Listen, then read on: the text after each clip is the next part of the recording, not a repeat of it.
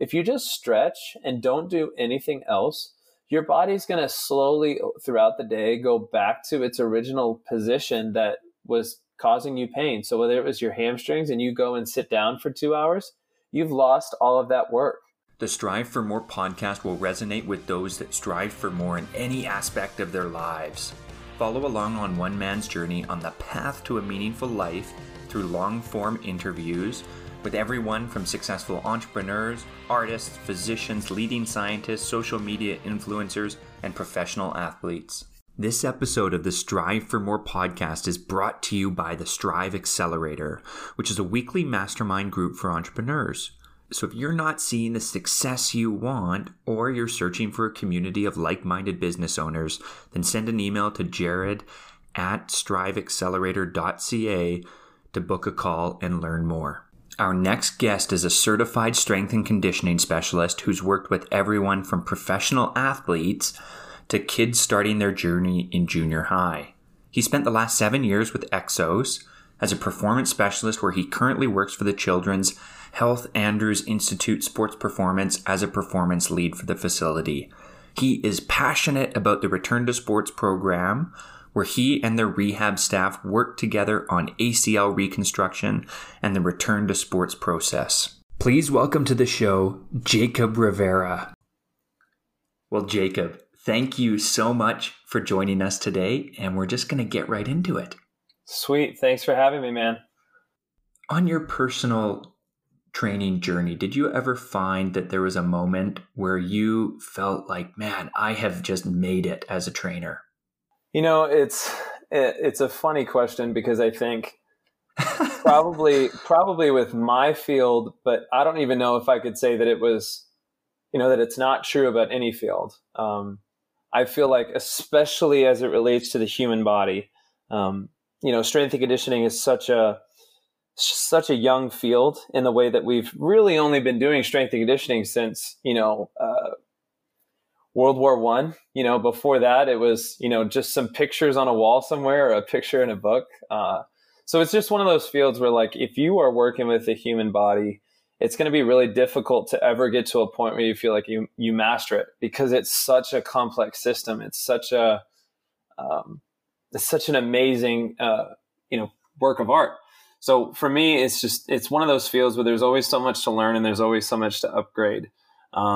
And I don't really think it's something that could be mastered. So the way that I view it is that the more that I learn, the more that I feel like I have no idea what I'm doing. And it makes you rethink things. It makes you, you want to rework things. You want to redo programs. You want to reconsider how you're coaching your athletes. You want to reconsider everything, all the variables that you're in charge of. You want to think about, these different things. So it's one of those things that I don't know if I'll ever master it or ever feel like I made it.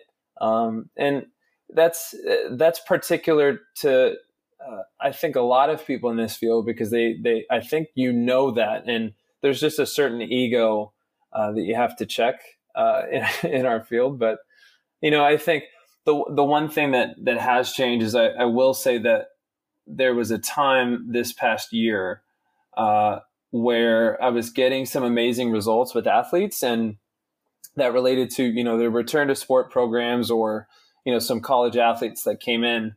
And I think I can switch the made it in my field piece to more of, wow, like, I can really help people. Like, I really can. I'm capable of it, because I used to be, as a young strength coach, it was, man, I want to work with these people or this group, and I'm just not sure how to do that. And I came to a point where I wasn't going to let a lack of confidence dictate that I couldn't help anyone. I was convinced that, I consider myself the everyone coach. I'm somebody that coaches kids, adults, pro athletes. And really, to me, I don't have a preference. Like, it's a passion for me. And my mission in life, I feel like, is to help people. And I haven't really defined it past that, but that's kind of how I would say that, I've not really made it in the field, but just like I said. What do you think is unique about you that allows you to help athletes more than maybe colleagues or generally individuals in the field? It starts for me just with, personally, I have a Christian identity. That's how I identify myself. And so that instills in me just a very particular servile servant, leadership-based approach.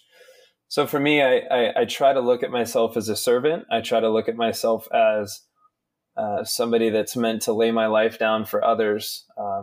And strength and conditioning is just how I kind of fell into strength and conditioning, right? Like it wasn't something that I pursued in the way that like, that was the thing that I was going to do. I had this epiphany moment one day, and that's just not how it happened. And my dad was a coach. So there's a part of me that I think is just innate, as far as being a coach. My dad was a, longtime baseball coach. He was a physical education teacher as well. So really I grew up in a weight room. I grew up around sports. I grew up in those situations and environments. And so I think just the performance mindset was always just kind of drilled into me.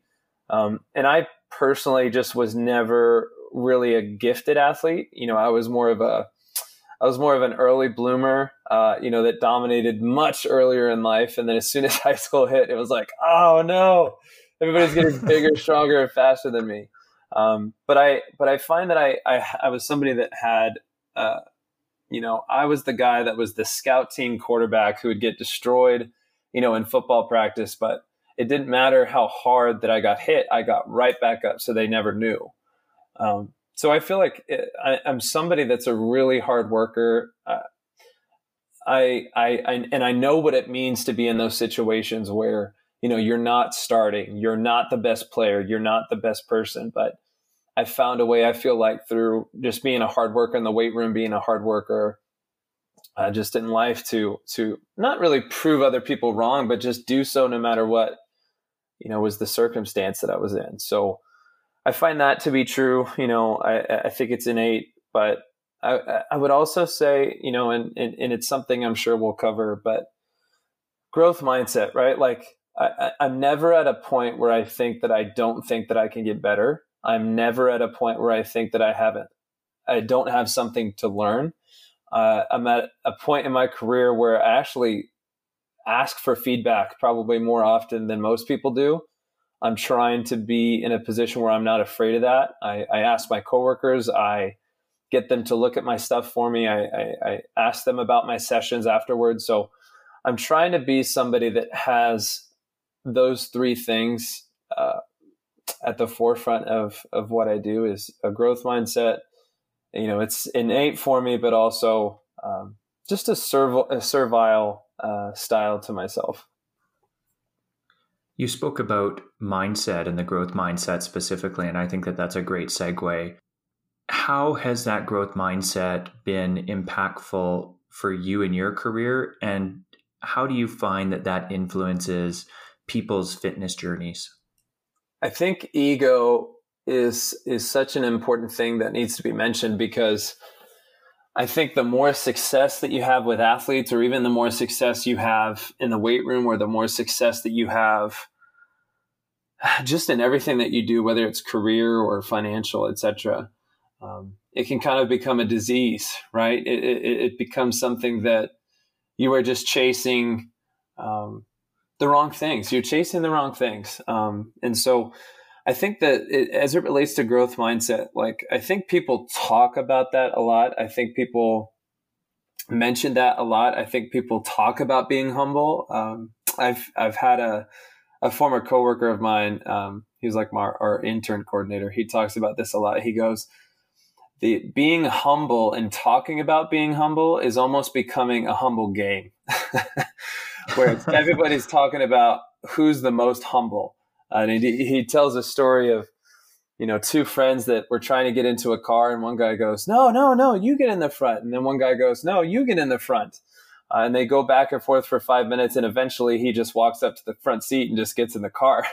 And he's like, that's what happens when you're an opportunist. And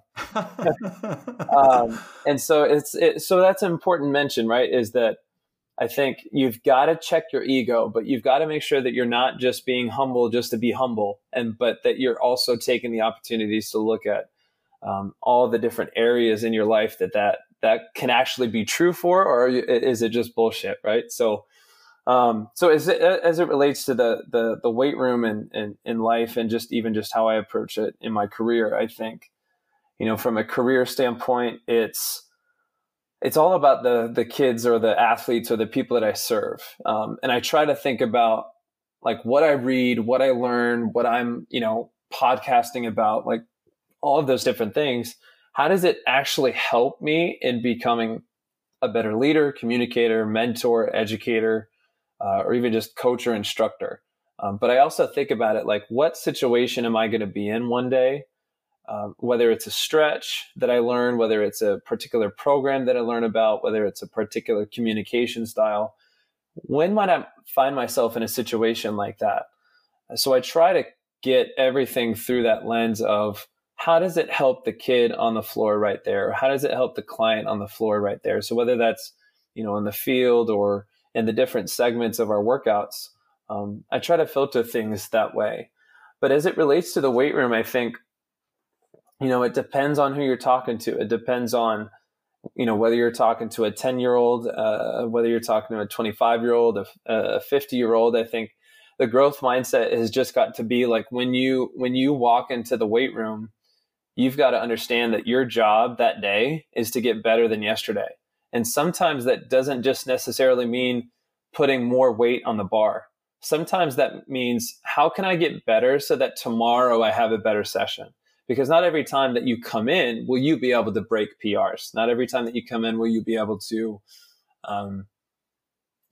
dominate yourself from the previous week, whether you were looking at a weight on a weight card from last week. But so that's a piece of it. And there was a metaphor from, his name is Martin Rooney. He's an amazing strength coach. He's got something called Training for Warriors. But what he talks about is that the weight room is a lot like a dojo. And as it relates to a place that's like a dojo, is you've got to understand there's disciplines involved. You got to understand that life very much is going to be that way for you. And it's a place that allows you to focus on you. Like it's a place that actually, like, you put the work in and you get the work out of it. And that's, a very simple like input output statement. But at the same time, it's like, the weight room is that exact place that is just a breeding ground for biology. Like your input, the stimulus that you apply to the body, is the response that you're going to get. Like the when you're wondering why you didn't get results, you have to wonder about the stimulus you were giving your body, and that's just a pure biological approach. But I think too, even from a growth mindset perspective, that vulnerability is important too, because you've got to realize, like, when you're trying to grow so much and the world is trying to litter you with these messages of mindset of every day get better, every day you've got to be, waking up at 5 a.m. and doing all this kind of stuff. It's like, what is that all worth to you? Like, you know what I mean, Jared? Like, it's just like, what's the point? What's the purpose of all this? And just every day is not meant to be a grind. It's got to have because I think people, Jared, they are trying to fill a gap in their life sometimes with how they approach their growth mindset. It's, I'm insecure about these areas of my life. I need to do all this to cover that up. And so I think it's just important to know where your weaknesses are, but not just trying to be obsessive over trying to, cover that by just, pure effort. So anyways, long answer, right? Can you go further on that, on the vulnerability piece?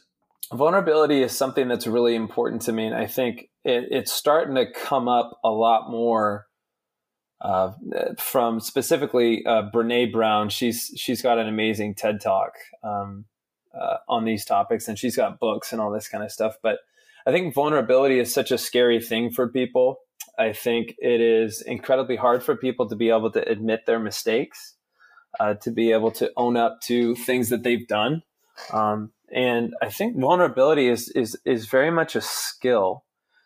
And, Jared, with just some of the things that I've gone through in my life, I think even just being a strength and conditioning coach, and I can imagine that you've got, and maybe you've dealt with this, maybe you've got colleagues that have dealt with this, maybe you've got people that have dealt with this, but validation is an incredibly scary thing that I think social media, that I think the world is trying to give us, right? Because we have so much access to these social networks.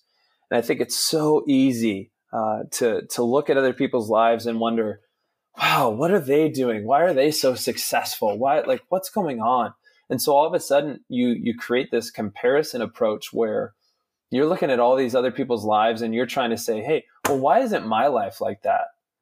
And so this sort of vulnerability piece is so difficult because I think that people are often looking for validation in the wrong places. I think that they are looking for validation in their career. I think they're looking for validation as a parent. They're looking for validation as, I'm the strong person and that's the way that I have to operate, because if I'm not the strong person, then that means that I'm the weak person. And how could I ever let anybody know that about me? And so vulnerability is it's tough, man. You've got to be able to bear all. And I think people don't often put together humility and vulnerability, but I think to me, humility is very much more like vulnerability. Because I hate it when people say, it's being humble when you say that, oh, I'm just the dumbest guy in the room. And that's just that, like, it's once again, it's one of those statements where it's like, well, I just need to appear humble right now. So I'm going to say something that really doesn't make sense. Like, obviously you're not the dumbest in the room. No, that's everybody. Me. Everybody's got something to offer. Everybody's got insight. Everybody's got amazing things to say. But you've got to be vulnerable enough to say, yeah, I don't have all the answers, but I've got some answers. But so vulnerability is tough, man. It's a skill that you have to develop. It's something that does not come easy, especially in today's day and age. We're on this topic of mindsets, and I think that mindsets are so important in so many different aspects of life, but especially in fitness. And so can you speak to maybe some of the mindsets that you find particularly important when it comes to fitness? Yeah, consistency for me just is number one. I don't care what training program you're on. I don't care who you're working with. I don't care whether it's a 10-year-old or a 50-year-old. And as it relates to fitness and just these different things, I think consistency and consistency it's one of those things that's boring, right? Like, it's literally boring. Like, people hear that all the time, like, oh, you need to be consistent, but it's the small things that you do day in and day out that actually accrue over time. I mean, you've probably seen that graph where it's 1% change over time, and where that kind of leads in comparison to getting 1% worse every day. So consistency is huge. It's an old adage. I think it's something that people underestimate greatly is the power of consistency. And especially the younger the athlete, the less that they understand consistency. So I'd say that's number one. Number two, to me, is going to be adaptability. And very similar to what I was saying earlier, is like, being adaptable is the same thing as being flexible, and it's the same thing as being non-rigid, right? It's the same thing as, okay, if I can't get this today, well, I'm going to try it tomorrow. It's, wow, my hamstrings are killing me today. I need to find a way to challenge myself that isn't me giving up. So maybe it's I crush upper body that day. Adaptability is, my knee's killing me, so I'm going to do, some biceps and triceps today. I think there's an adaptability that you have to have, because I think people think that they can come into the weight room and just crush it every day. I think they think that they can come in and crush it week to week, month to month, year to year. And it's like, okay, you think that's the case? Well, add the stressful job, add the low sleep, add the no pre-workouts left in the container, add all of these different things, and all of a sudden you've got, wow, I can't do this program day in and day out. So adaptability is important. Listening to your body, making sure that you are aware of what your body's trying to tell you. So that's huge for me. And then I'm gonna talk about something that was life changing for me. And it was a book. Have you ever read Switch by Chip and Dan Heath before, Jared? Mm-hmm. Yes. Oh man. So for your listeners, I mean, so if you guys have not heard, The Elephant, the Rider, and the Path is what this book talks about. And I can't tell you how prevalent that's been, just noticing things or having conversations with people. So the elephant is your emotional brain. The rider is your rational brain. And then the path is your environment. So we've got emotional, we've got rational, and we've got the environment. And understanding when the rider is the one that's trying to do the analysis. Oh, you should do 3 sets of 10 reps today on your bench press. That's good for you. That's going to help you build muscle. And then it's your elephant that chimes in and says, but your chest hurts, your tricep hurts. Why would I want to do 3 sets of 10? And then the path then becomes your environment. So maybe you bring a friend with you that says, dude, just do it. And all of a sudden you're like, oh my God, I'm doing my sets of 10 on bench press. So that's a stupid analogy for the fact that there is so much that we wish that our emotional brain could understand from a rational standpoint, meaning that we know that salads are good for us. We know that training multiple times per week is going to give us, better results as it relates to fat loss, as it relates to these different things. But then it's like, oh, I have to work out at 5 a.m. And therefore your emotional brain, the elephant, is the one that's like, oh my God, I can't imagine working out right now. So I'm just going to snooze. And all of a sudden your workout hour disappears. So if y'all haven't read it, The Elephant, the Rider, and the Path comes from an amazing book called Switch by Chip and Dan Heath. And that was just pretty life-changing for me when I realized how important those 3 variables are and how they can relate to our behaviors and behavior change. So that one was a huge one for me. And I think ultimately that relates to your vision. Do you know what your vision is, and are you able to define it? And is it something that is outlandish, or is it something that is realistic if you really do put in the work? And then just knowing the small steps it takes to get to where you want to go. There's a reason why we write, 4 to 8 week programs for people, is because each one of those weeks within a program has a small step forward, and each program has a small step forward from the last. And it's how those things accrue over time that I think really gives you that fruition into your vision of like, hey, I want to run a marathon, or whatever it may be for that individual. So those to me are just 3 principles, including the elephant, the rider, and the path that for me are just, those are the mental components that you've got to play the game with. Do you have any recommendations on how we short circuit or how we override that elephant? Because I think we've all been there where it's 5:30, the alarm goes off, you're supposed to go to the gym, and you get up and turn off the alarm. Any tips for how we can get better at that? What I would recommend is you've got to make sure that, like, if 5 a.m. truly is the only time that you can work out, you've got to cue the environment to give you that opportunity to not want to say no. Like, you've got to put your phone in, maybe you put it in the kitchen where the alarm is going off and you don't get that opportunity to hit snooze. So you've got to actually get on your feet to go hit the alarm. And then it's all of a sudden at that point, you see your gym bag sitting there with your brand new running shoes that you bought.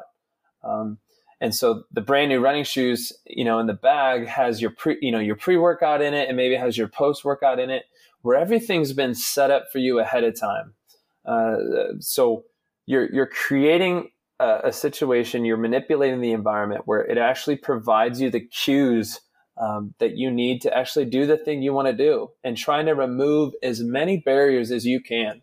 So whether it be that example, or whether it be, man, I'm going to schedule a workout with a friend, and I'm specifically going to schedule a workout with a friend that knows more than me, who knows how they can maybe adapt their own workout for myself. I do this personally with a friend of mine. So I've been running a lot more. And I try to, as often as I can, I try to run with him, because not only is he a faster runner than me, but he's a better runner than me. And he's probably, on top of that, a smarter runner than me. And so there's just something about where I can run behind him and I can watch his running form. There's something about scheduling it with him that really motivates me, because I'm like, man, I've got to be on my A game this week because we're running on Saturday. So I'm better, maybe I have, one drink instead of 2 drinks on Friday because I've got to get up early. And so there's just this psychological trick of working out with people in a way that there's even just a little bit of fear behind it, right? Where you're trying to make sure that you get the right sleep the night before. You're trying to make sure that you're primed to work out with that person, because maybe you back to the validation piece, maybe you care about them calling you fat and lazy. But I think it's one of those things where you cue the environment. I think the only other thing I could think of is do the exercises and the workouts that you enjoy. Don't do the workouts and the exercises that you don't enjoy. The ones that, remind you of a college conditioning program that you threw up 100 times. Like, don't start with those types of things. Start light, start easy, start with the simple things. I think the biggest mistake people make in fitness is that they think that they have to get in shape to go on a program, but they have no understanding that it's the program that actually gets you to where you want to be. There's no program to getting on the program. like you just got to be able to be honest with yourself about that. So, I mean, those are my go-to tricks. Those are definitely the way that I approach those things. And of course, I'm not perfect about those at all. But I would tell anybody that. You mentioned a fitness vision, or a vision in general. How does that apply to fitness? And is that something that we can kind of do ourselves? The way that I view vision is very similar that in the way that I view vision in business, or vision, financially, vision for, your program for that week, your life, like just in general, right? Like for me, vision is not just a guiding force, but it's also it's a deep dive into what's the purpose behind what you're doing. So for example, let's talk about me running more. There's a particular moment in time in college where I ran my ass off on a half marathon, and just posted the best time that I think I could possibly ever post. And one thing that I'm interested in doing is I'm seeing if I can, in a sequential way, get back to running, start getting into it more. Because it's ultimately something that I really, really enjoy. I love just being able to put my headphones in, walk out the door, and go. I don't have to go into a gym. I don't have to do these different things.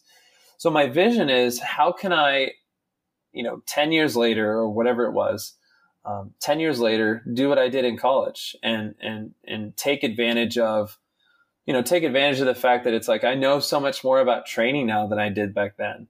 But really being able to run that fast and that far, for me, is just freedom. It truly is freedom. It's how can I take my body, push my body to the limits, and feel this just epic freedom that comes with it when you cross that finish line. And I think that's something that I don't really get to have in the weight room. It's not something that I get to really do, because of course I care how I look, Jared, but it's not something that, like, when I look in the mirror, it automatically motivates me to either keep going or stop, right? To me, it doesn't really matter, but there's just something about that picture that I took, with my fingers against the scoreboard. It's just that freedom, that excitement, that top of the mountain peak type feeling. And I remember it, and I want to chase that. And to me, it's worthy of chasing, because it's just something that I really enjoy. So for vision, I think vision really helps you to lay out some principles. And that vision, when you lay out those principles, I think helps to influence behaviors. And I think those behaviors help us to influence our habits and what we're actually doing on a daily basis. So I think, to continue with the running example, I think if my vision is to be able to run, a 1:40 half marathon again, that's got to have some principles behind it. Well, I've got to make sure that I'm working on my hamstring, calf, and foot strength. I can't just go run and not focus on those things.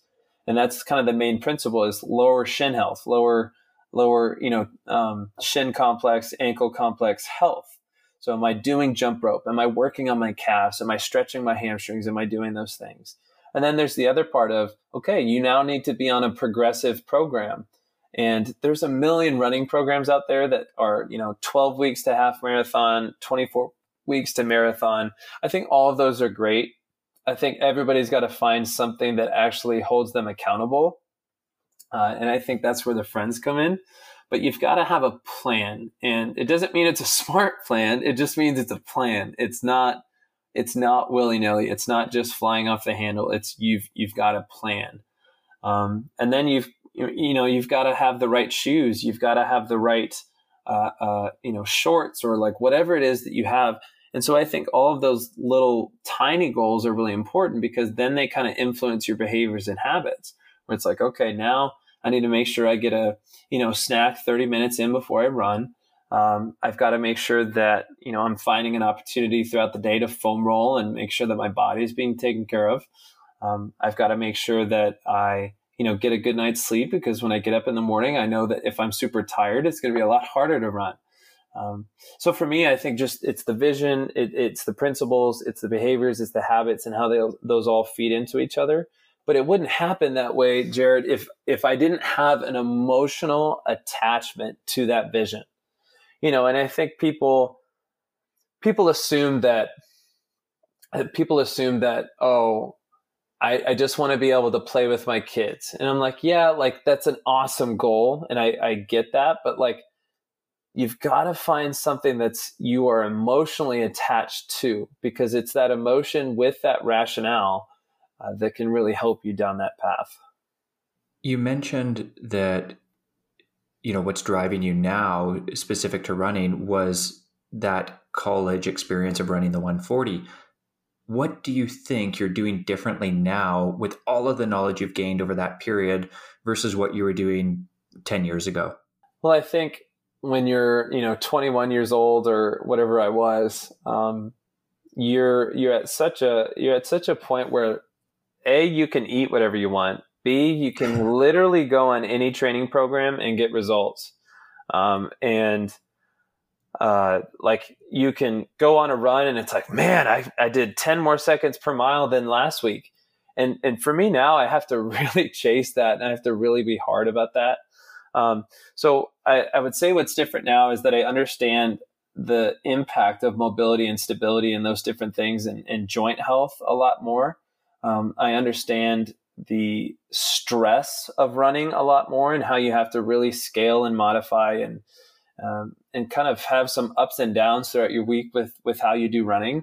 I would just kind of like add mileage here and do this here. And I think I just wasn't being smart about it. And I was just relying on just this innate youth, of just being able to just get out there and run. And I would also say I understand really the importance of strength training and what type of strength training I should be doing, emphasizing more single leg training now than I probably ever have.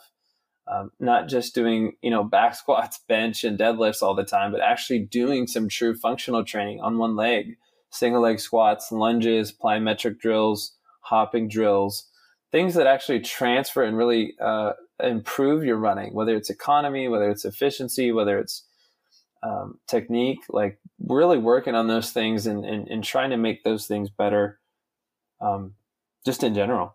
Jacob, when you talk about joint health, I think those of us that grew up lifting weights and spending time in the gym or being around athletics in some form, we really thought of stretching as some passing activity that we just had to get through. And so when you're speaking about joint health, can you get a little bit more granular on some of those things that we should be incorporating into our day-to-day? Yeah.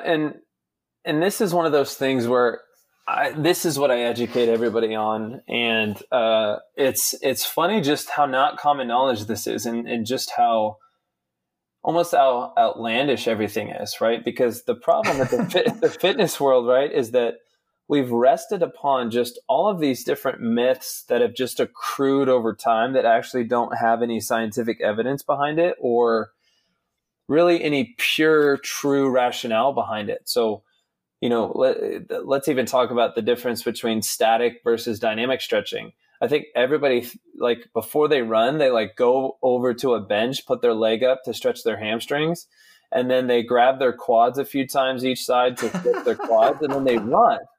And that's me. And then, Jared, you need to realize it's a new age, my friend. No, but it's one of those things where that is a majority of the people that are active. That's like, those are the people that are doing these different things. And I think, so what you've got to realize is dynamic stretching is a lot better, but I mean, we'll get to that in a second, but I think, so you've got to take into consideration that movement quality is the most important thing that matters to everybody.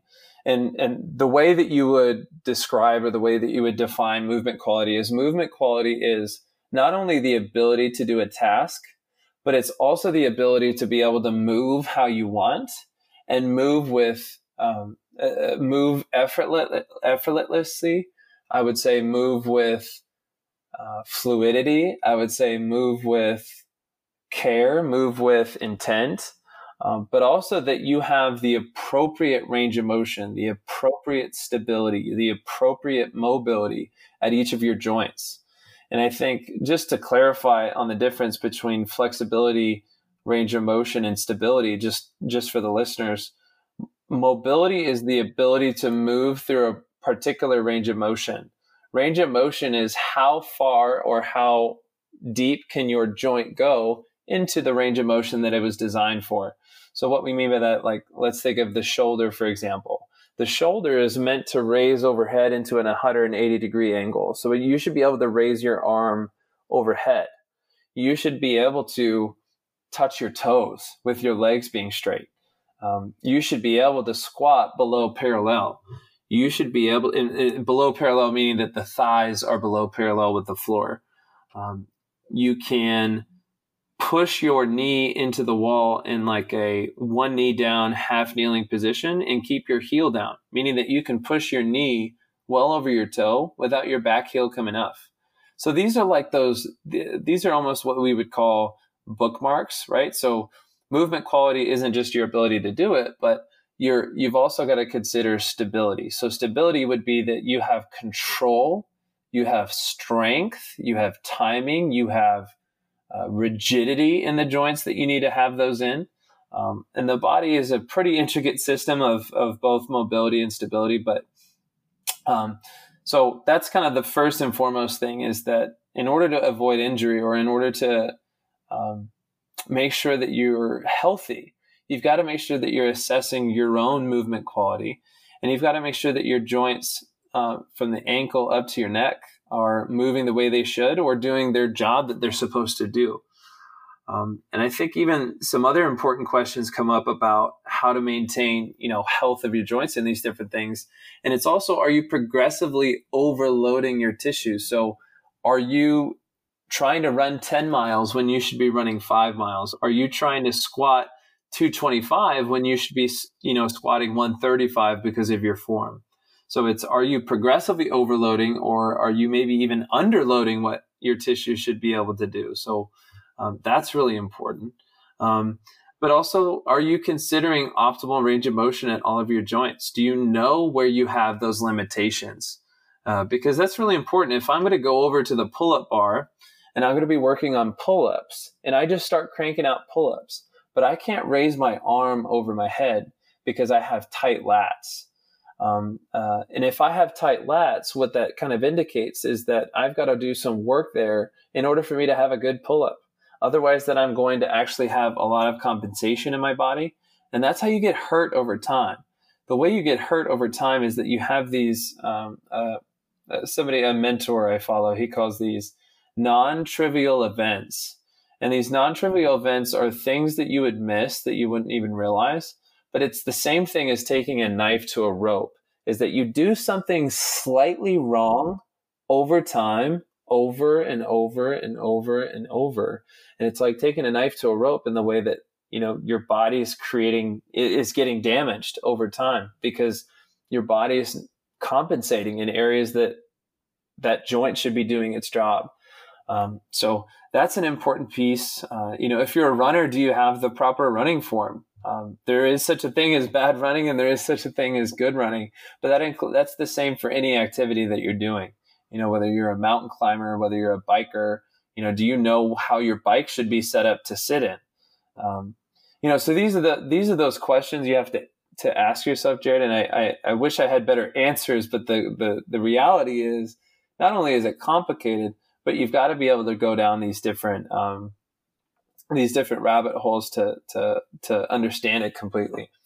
What are some things that we can all do to get better in our range of motion, in our stability, in our joint health generally? So I think people think that the best way to improve range of motion is always doing static stretching. But I think one of the simplest things that I always recommend to people is actually yoga. And the reason I like yoga so much is because it doesn't just involve static stretching, but it involves, 3 different important characteristics of, yes, there's flexibility, but there's also breathing. There's also a focus on joint range of motion, but also there's adjustments going on in those positions, but then also that you are going through multiple postures. You're working on so many different areas in the body where really muscles aren't really considered, but postures and positions are considered. So really at the end of a yoga session, what you've done is you've addressed so much and you've addressed so many different areas that you don't actually feel like you just sat there and stretched, put your leg on the wall or, did kind of a hamstring stretch while you're sitting down. And I think to me, like yoga was a place where it was hard for me, Jared. Like yoga's really hard. It challenges me because I'm somebody that cares a lot about movement quality, of course, but that doesn't necessarily mean that I'm just super flexible. And so it challenges me, especially as it relates to like posterior chain, which is like hamstrings, calves, low back, like posterior shoulder.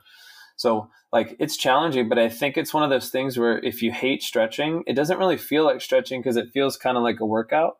So for me, yoga is huge. And I think, I was thinking about this today and I wish I'd come up with the idea, but there's a guy, his name is Kelly Starrett. And that's Starrett. I'm hoping I'm saying it right, Starrett. And he created something on YouTube called Mobility WOD. Now, mobility is just like it sounds, and then WOD is just like it sounds from CrossFit, like it's workout of the day, but it's mobility workout of the day. And what he did so before it was a paid service, because it's like a, subscription kind of service thing now.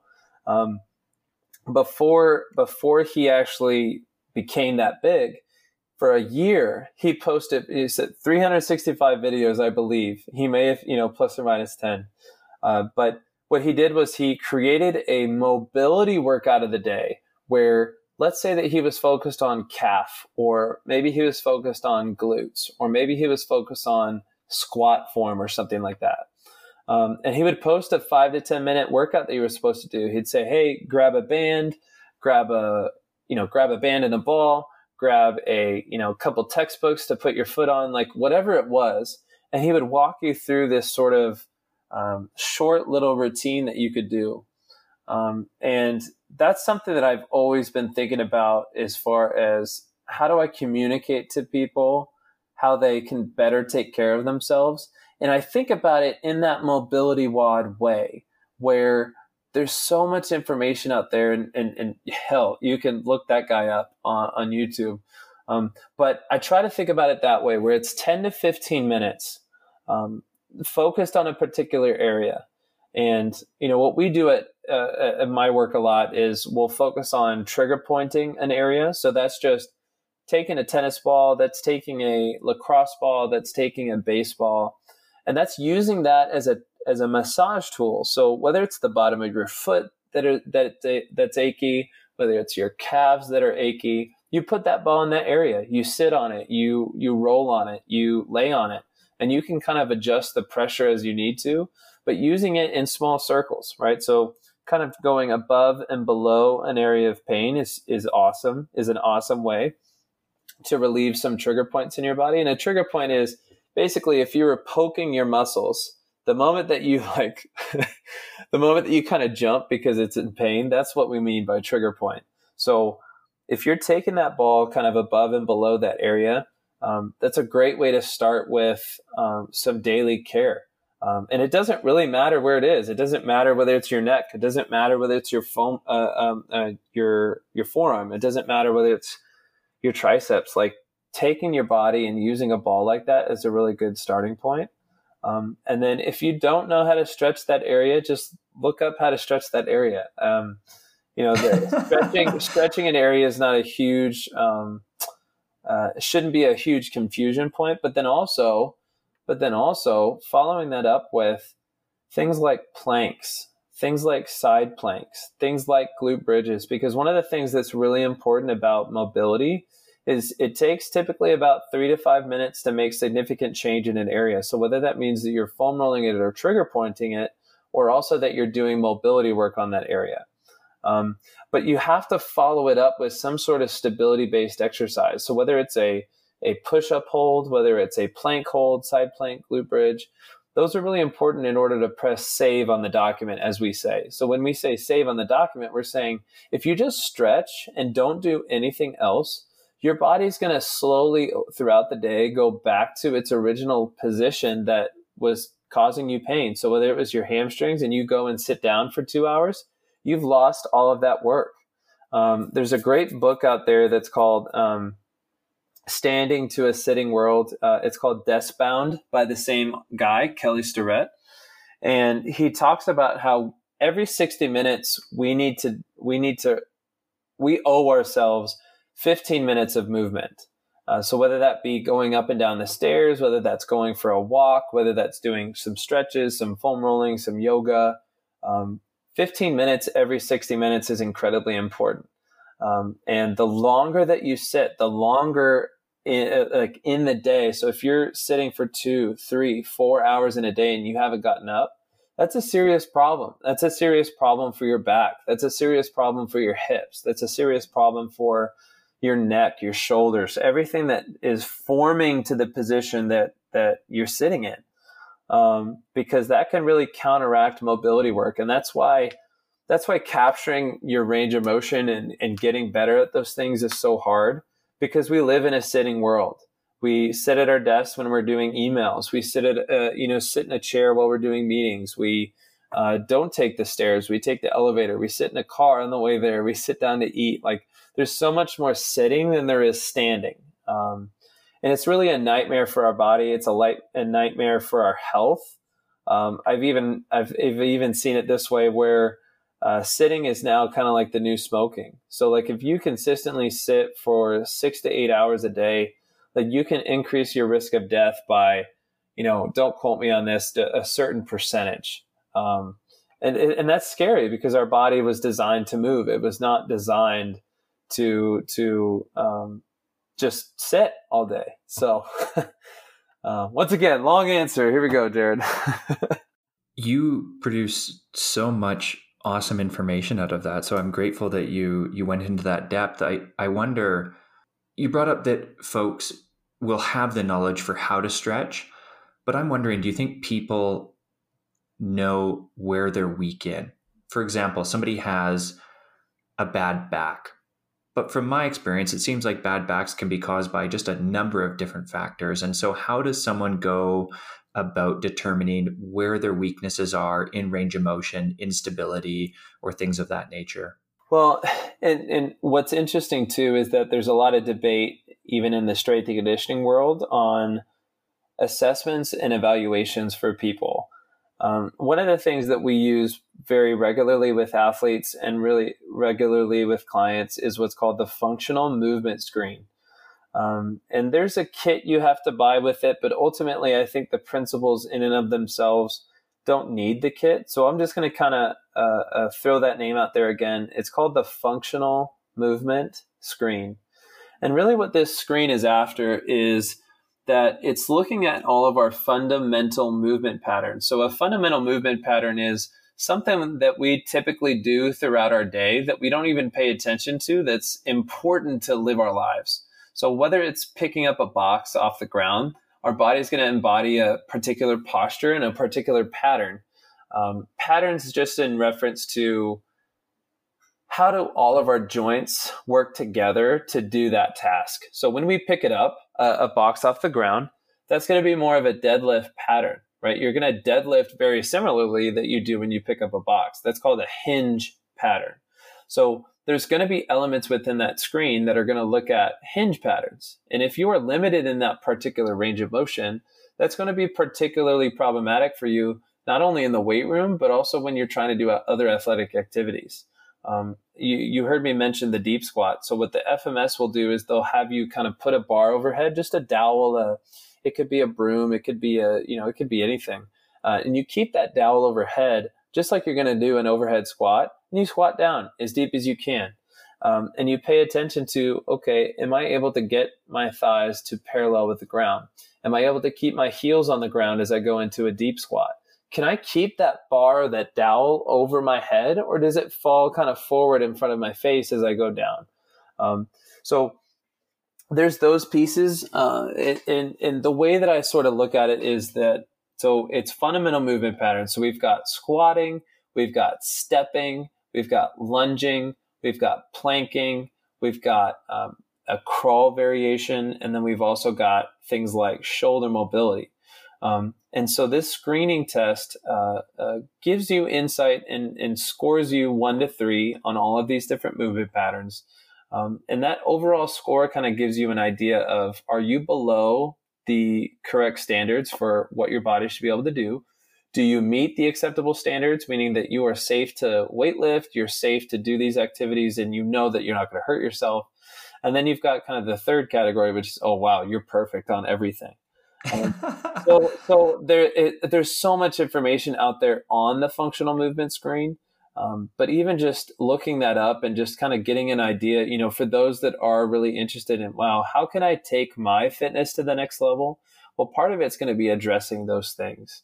But also, Jared, you heard me talk earlier about some other things that I think are really simple that maybe aren't as complicated as the FMS. So I said earlier about going into what we'd call a half kneeling position. That just means one knee down. So one foot is, at 90 degrees, the other knee is bent, you're kneeling, but one knee is forward. And so your goal is, how far away from the wall can I get while keeping my heel down? And how far can I push my knee into the wall and still touch the wall? So each time that I can, I'm going to move my foot back and I'm going to see if I can touch the wall again. So that's called an ankle to wall stretch. And that the better that you can do is the further away from the wall that you can be. You heard me mention raise your arms overhead without your spine moving. So can you reach your arms overhead without your back significantly arching? So that would kind of give you insight into your shoulder mobility. Can you correctly put your arm overhead, or is it really difficult? Maybe it's painful. Can you deep squat below parallel? So you don't even need that overhead dowel to do it, but can you go to a deep squat with your feet and your heels remaining on the ground? Can you touch your hands together behind your back? So this is a really good one too, if you're interested in how well your shoulders move. So one shoulder or one hand goes under your back and below your back, and then the other arm or shoulder goes above your head or behind your head. So you're trying to touch your fists together behind your back. And the distance between your hands is a good indicator of how well your shoulders move. And then another really good one, like I said earlier, is, can you touch your toes? Can you reach up to the sky? Can you touch your toes, keeping your legs straight? So those are like some really easy, simple tests that you can do that really give you a lot of information. And if one of those areas was particularly painful, or you notice that there is a significant deficit on one side or the other side, then it's like, wow, I need some work. And how would we go about working on those things? Is that something that's simple to kind of solve? It's simple if you're embodying some of those principles we've spoken about, where, okay, if I notice that one area is significantly different, because that's right. Like asymmetries are really important to understand. So like, let's say that everything sucks, right? That's one way that you could look at this is if everything sucks, you probably need a lot of stretching. But if you go through some of these tests and you notice that right to left, one side is way more painful, way more tight, way more whatever. Maybe it was a previous surgery that you had. I would kind of look at it from the MWOD position, so the mobility WOD way of every hour that I sit, 5 to 15 minutes, can I work on that area using that trigger point ball, using a foam roller into that area, and stretching it also throughout my day. So like to your point, is it easy? No. The from a behavior standpoint, it's incredibly hard unless, once again, you have a really strong vision and you have a really strong emotional attachment to why that matters to you and why movement quality really matters to you. But I would say that, let me think of an example for you. Like, so if I have somebody that can't touch their toes, Jared, one of the things that I give them is I ask them to put a towel between their knees every morning. And I have them step on some type of like textbook. So their toes are up. And I have them go and touch their toes. And at the sticky points where, let's say, maybe you can only get your hands to your mid shin. If you can only get your hands to your mid shin, squeeze that towel that's between your knees and use a big exhale and see how far down or farther down that you can go. And your toes right now are being elevated by a textbook or could be another rolled up towel or blanket. And that elevation of your toes while touching your toes is going to help lengthen the posterior chain, the hamstrings, the calves. And by utilizing that squeeze the towel between your knees while you're reaching down to touch your toes, that's going to help give you an awareness of your body needs to relax. So anytime that you squeeze something like that, it's what we call a PNF strategy. So like when you squeeze, contract, and then relax, your body kind of loses its sensitivity to the area and it begins to relax a lot easier. And that can be done. Like I've seen people who can't touch their toes and then can begin touching their toes in as little as a week or two.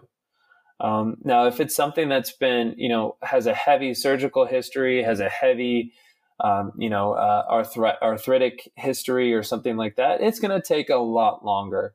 But I think people can get a lot of significant results in just as little as 2 to 4 weeks, and they might not realize that. But that's definitely something that's hard to do, but easy to gain. You've brought up breathing. How does that relate to strength training? So this is actually like one of my favorite things to talk about. So we're gonna go for another hour here, Jared. I love it. No, but so breathing is so crucial. It's I've heard it said it's called the conductor of life, right? So breathing is really important because it's so closely related to the movement patterns of the rest of our body. So what I mean by that is that we breathe about 20,000 breaths per day. And the fact that we breathe 20,000 times a day, think about that is, double the amount of steps that we take every day. That's, it's just one of those things that we can't really get a grasp on how often that we actually are breathing. It's something that we don't even think about. It's something that we don't even focus on. But tied into every breath is a very complicated movement system in our body. And there is two kind of, not schools of thought, because I want to say that it's fact, it's not thought, but there's two schools of thought as it relates to breathing. Is there's a very chest, shoulder, neck, rib type breathing, and then there is diaphragmatic breathing. And when you are breathing incorrectly, one of the things that people don't realize that it can do is that it can create a lot of tone in areas that you don't want there to be tone. So what we mean by tone is we're saying there's areas on the body that when used incorrectly can create a lot of overuse. So one of the easiest way to think about it is like your trap muscles. So your trap muscles are right above your shoulder, right behind your neck. And I'm sure all of us, after a long day looking at the computer, have been pretty sore in our neck. Well, one of our traps can be heavily involved in our breathing if we're not careful. And when a muscle is being used over and over and over, it begins to grow in size. It begins to grow in tension. It begins to grow in sensitivity. And so when we aren't paying attention to how we breathe, we can really be creating all of these compensation strategies that just aren't healthy.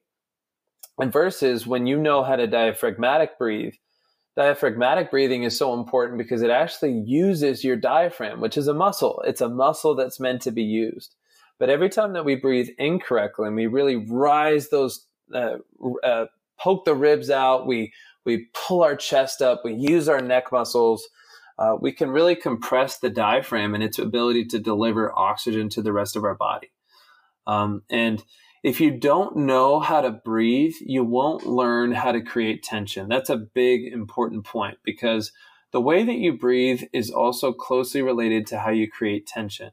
So think about tension as the important strategy of, if I'm going to go over to a deadlift and I'm going to try to pick up 400 pounds, I better know how to create tension not only against the bar, but I better know how to create tension in my lower abdomen and my core in order to protect my spine.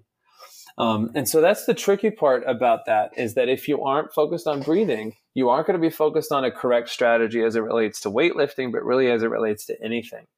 And so I can imagine that it's like, okay, well, how do I know whether I'm one of those breathers? And one of the easiest ways to do that is just lay yourself down on the ground and put one hand on your belly button and one hand on your chest. And all you do is take 10 big, deep breaths. And you see which area is pressing itself up towards the ceiling more. So if you take a big deep breath, is it your chest going up and down? Is it your shoulder muscles that you feel contracting? Or is it your belly that you see rising? So that's one of the easiest drills to kind of work on that and get better at that is I lay people down. I have them do that. I have them one hand on the belly, one hand on the chest. And I just say, push your belly into your lower hand. So your hand that's on top of your belly button. And I have them focus on just that feeling. There's a cue that I use that's like, it's like you're imagining like you have a tire over your body or a hula hoop or something like that. And you imagine like you're trying to breathe in all different directions. So it's not just like your belly and your belly button. It's also like the side of your stomach and the side of your body. And even like in your low back area, you should be able to expand that air into all different directions. And when you know how to control that really well, you'll know not only how to reduce your heart rate when you need to, but you'll also learn how to create a lot of tension in like we call like your spine in that area kind of like a canister. It's kind of like you're trying to create pressure and power and stability and force into that canister so that your spine remains safe while you're doing the things that you're doing. So that's just a really, I hope that was a simple explanation. That's how I think about breathing. Is there anything else you want to say on that topic of breathing? Just that if you don't know how, learn. And if you want to know more, there's a really great book out there called The Oxygen Advantage. And it goes even farther into the importance of nasal breathing. So nasal breathing is also a really important topic that I'll just touch on briefly. So once again, that book is The Oxygen Advantage. I think it's by a guy named Patrick McKeown, but I'm forgetting the author's name right now. But nasal breathing is so important because it allows us to deliver better oxygen because of the way that our oxygen and CO2 system work. So people often think that CO2 is something that you want to get rid of. But the reality is that CO2 buildup in your body is an important thing. Like you actually want to build your tolerance to CO2.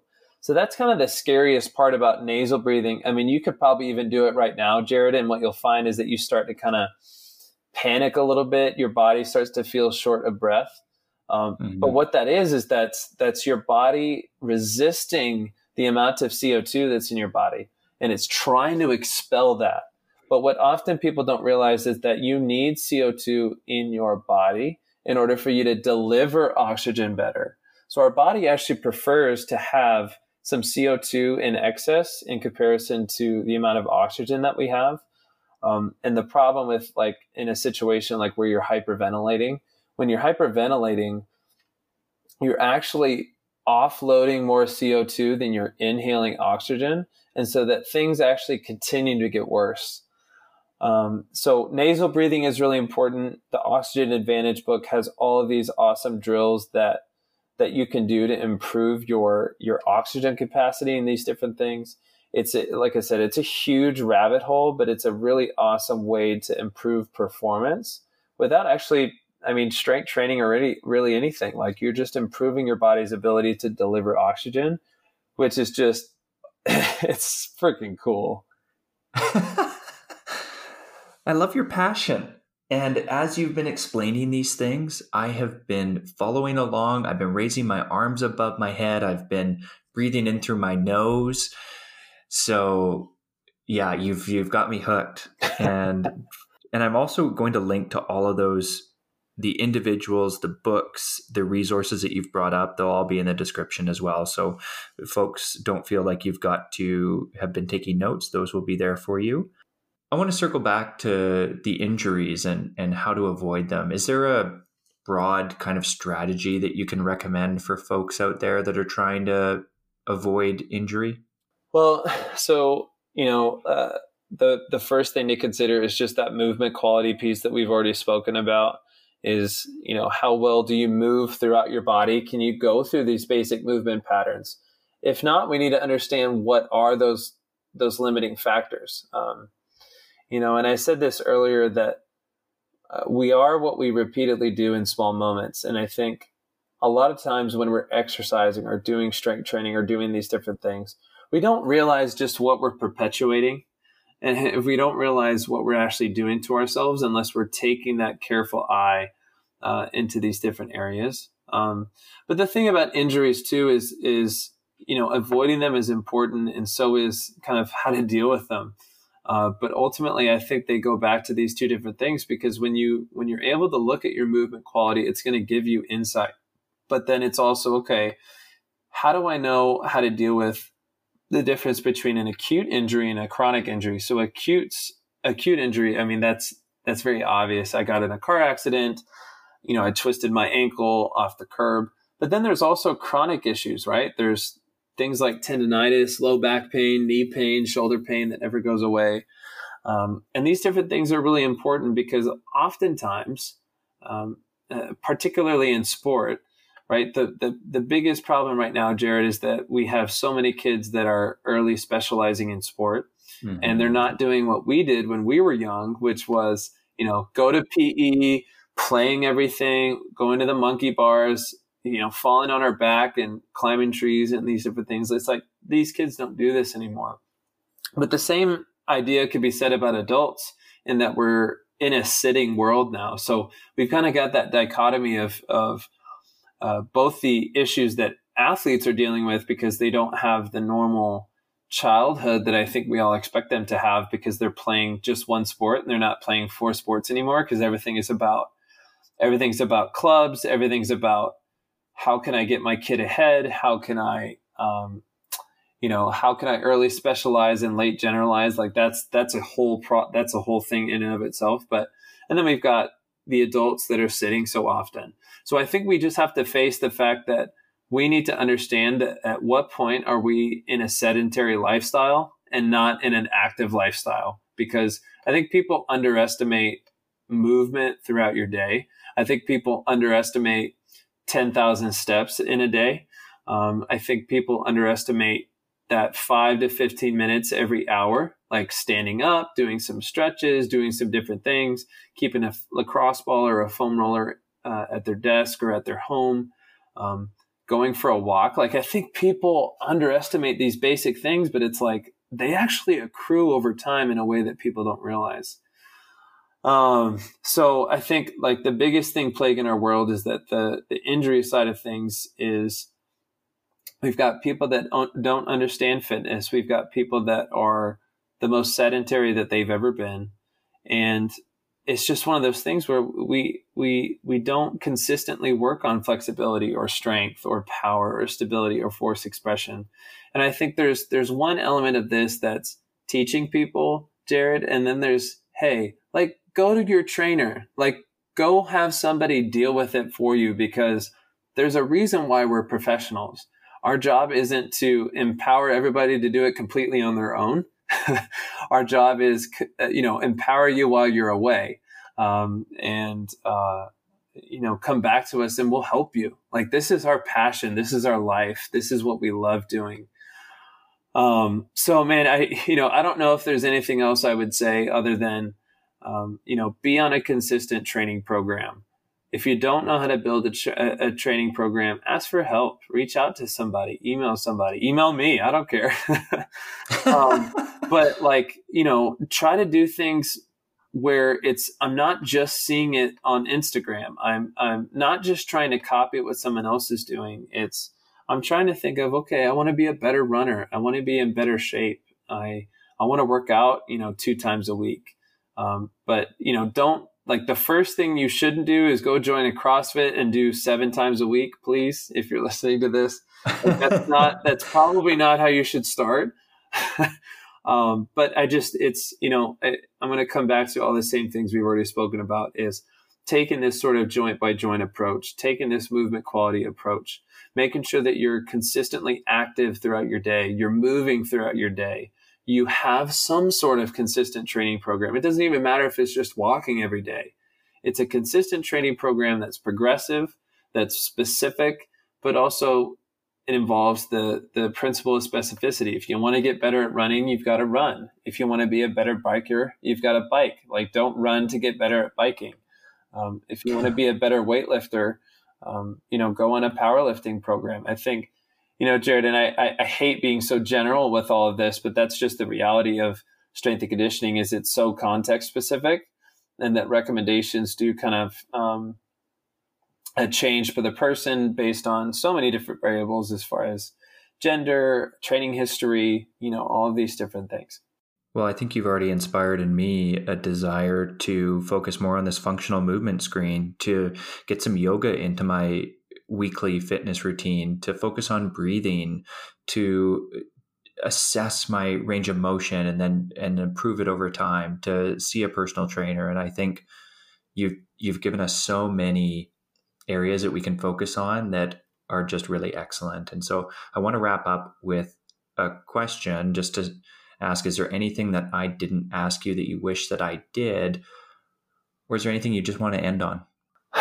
Well, I think with everything that I've experienced in my life and everything that I've learned about strength and conditioning and helping people and all these different things, I think, like, the fitness lifestyle is meant to be set up for life. It's meant to be something that is enjoyable. It's fun. It's engaging. And I think people really, really don't consider the empowerment that really comes from these different things. Who you can become when you have these different things, like your nutrition in line, you're more active throughout your day. I think people have no idea of the person that they could become. And I try to look at strength and conditioning in the weight room and all these different things. They're just life lessons, Jared. They're like, when you go into the weight room and you've got to do something you don't want to do, and you're able to overcome that, that gives you just a particular confidence that I don't think there's many areas in life that you can walk into a place and get results based on the amount of work that you put into it. And I don't think that's true any other area in your life, where it's like, oh, if I just read more, that makes me a better banker. It's like, no, you can read all the books you want on banking. That doesn't automatically make you a better banker. But I think there's something unique about the weight room where you show up, you try, you put a little bit more weight on the bar than last time. And I think, like, it's such a unique area in life where you get the results you put into it. And it's a breeding ground to whatever you want to become in life. I think there's so much potential when you walk into a fitness space like that, that I wish people could understand. And it's a place that you can become whatever you want. It's a metamorphic response. So man, I mean, I could go on, but it's just one of those places where I wish people respected it more. I wish people understood how their life could look when these different things are a part of your day, how you feel on a daily basis, how happy you could be. So, I mean, that's how I'd put that nail on that coffin. I think you've inspired definitely me, and I'm sure many folks out there listening to get up and move and to be more active. And so I'm grateful that you sat down with us today. You are somebody that is just always striving for more in your life. And I'm really grateful, Jacob, that you took the time to chat with us today. And for the listeners out there, if you want to learn more about Jacob, you can find him on Instagram at Coach Jacob Rivera or on Twitter at Coach_Jacob R. He has also been gracious enough to give you his email if you'd like to connect with him, learn more, and ask more questions. His email is Jake, Jake, Riv, RIV 7@gmail.com. Jacob, my friend, thank you for joining us. Thanks for having me, Jared. Thank you for listening, and I hope you enjoyed this episode. Please stay tuned for more stories from successful entrepreneurs, artists, influencers, and sports and medical moguls. Please know that I've got your back and the world needs you to go out there and create, innovate, and iterate. If you like this episode, then please subscribe on whatever platform you're listening on. You can also find Strive Accelerator on Instagram at Strive Accelerator, and find show notes and all of our free content on our website at striveaccelerator.com. I always want to hear feedback from listeners, so please shoot me an email at jared@striveaccelerator.ca.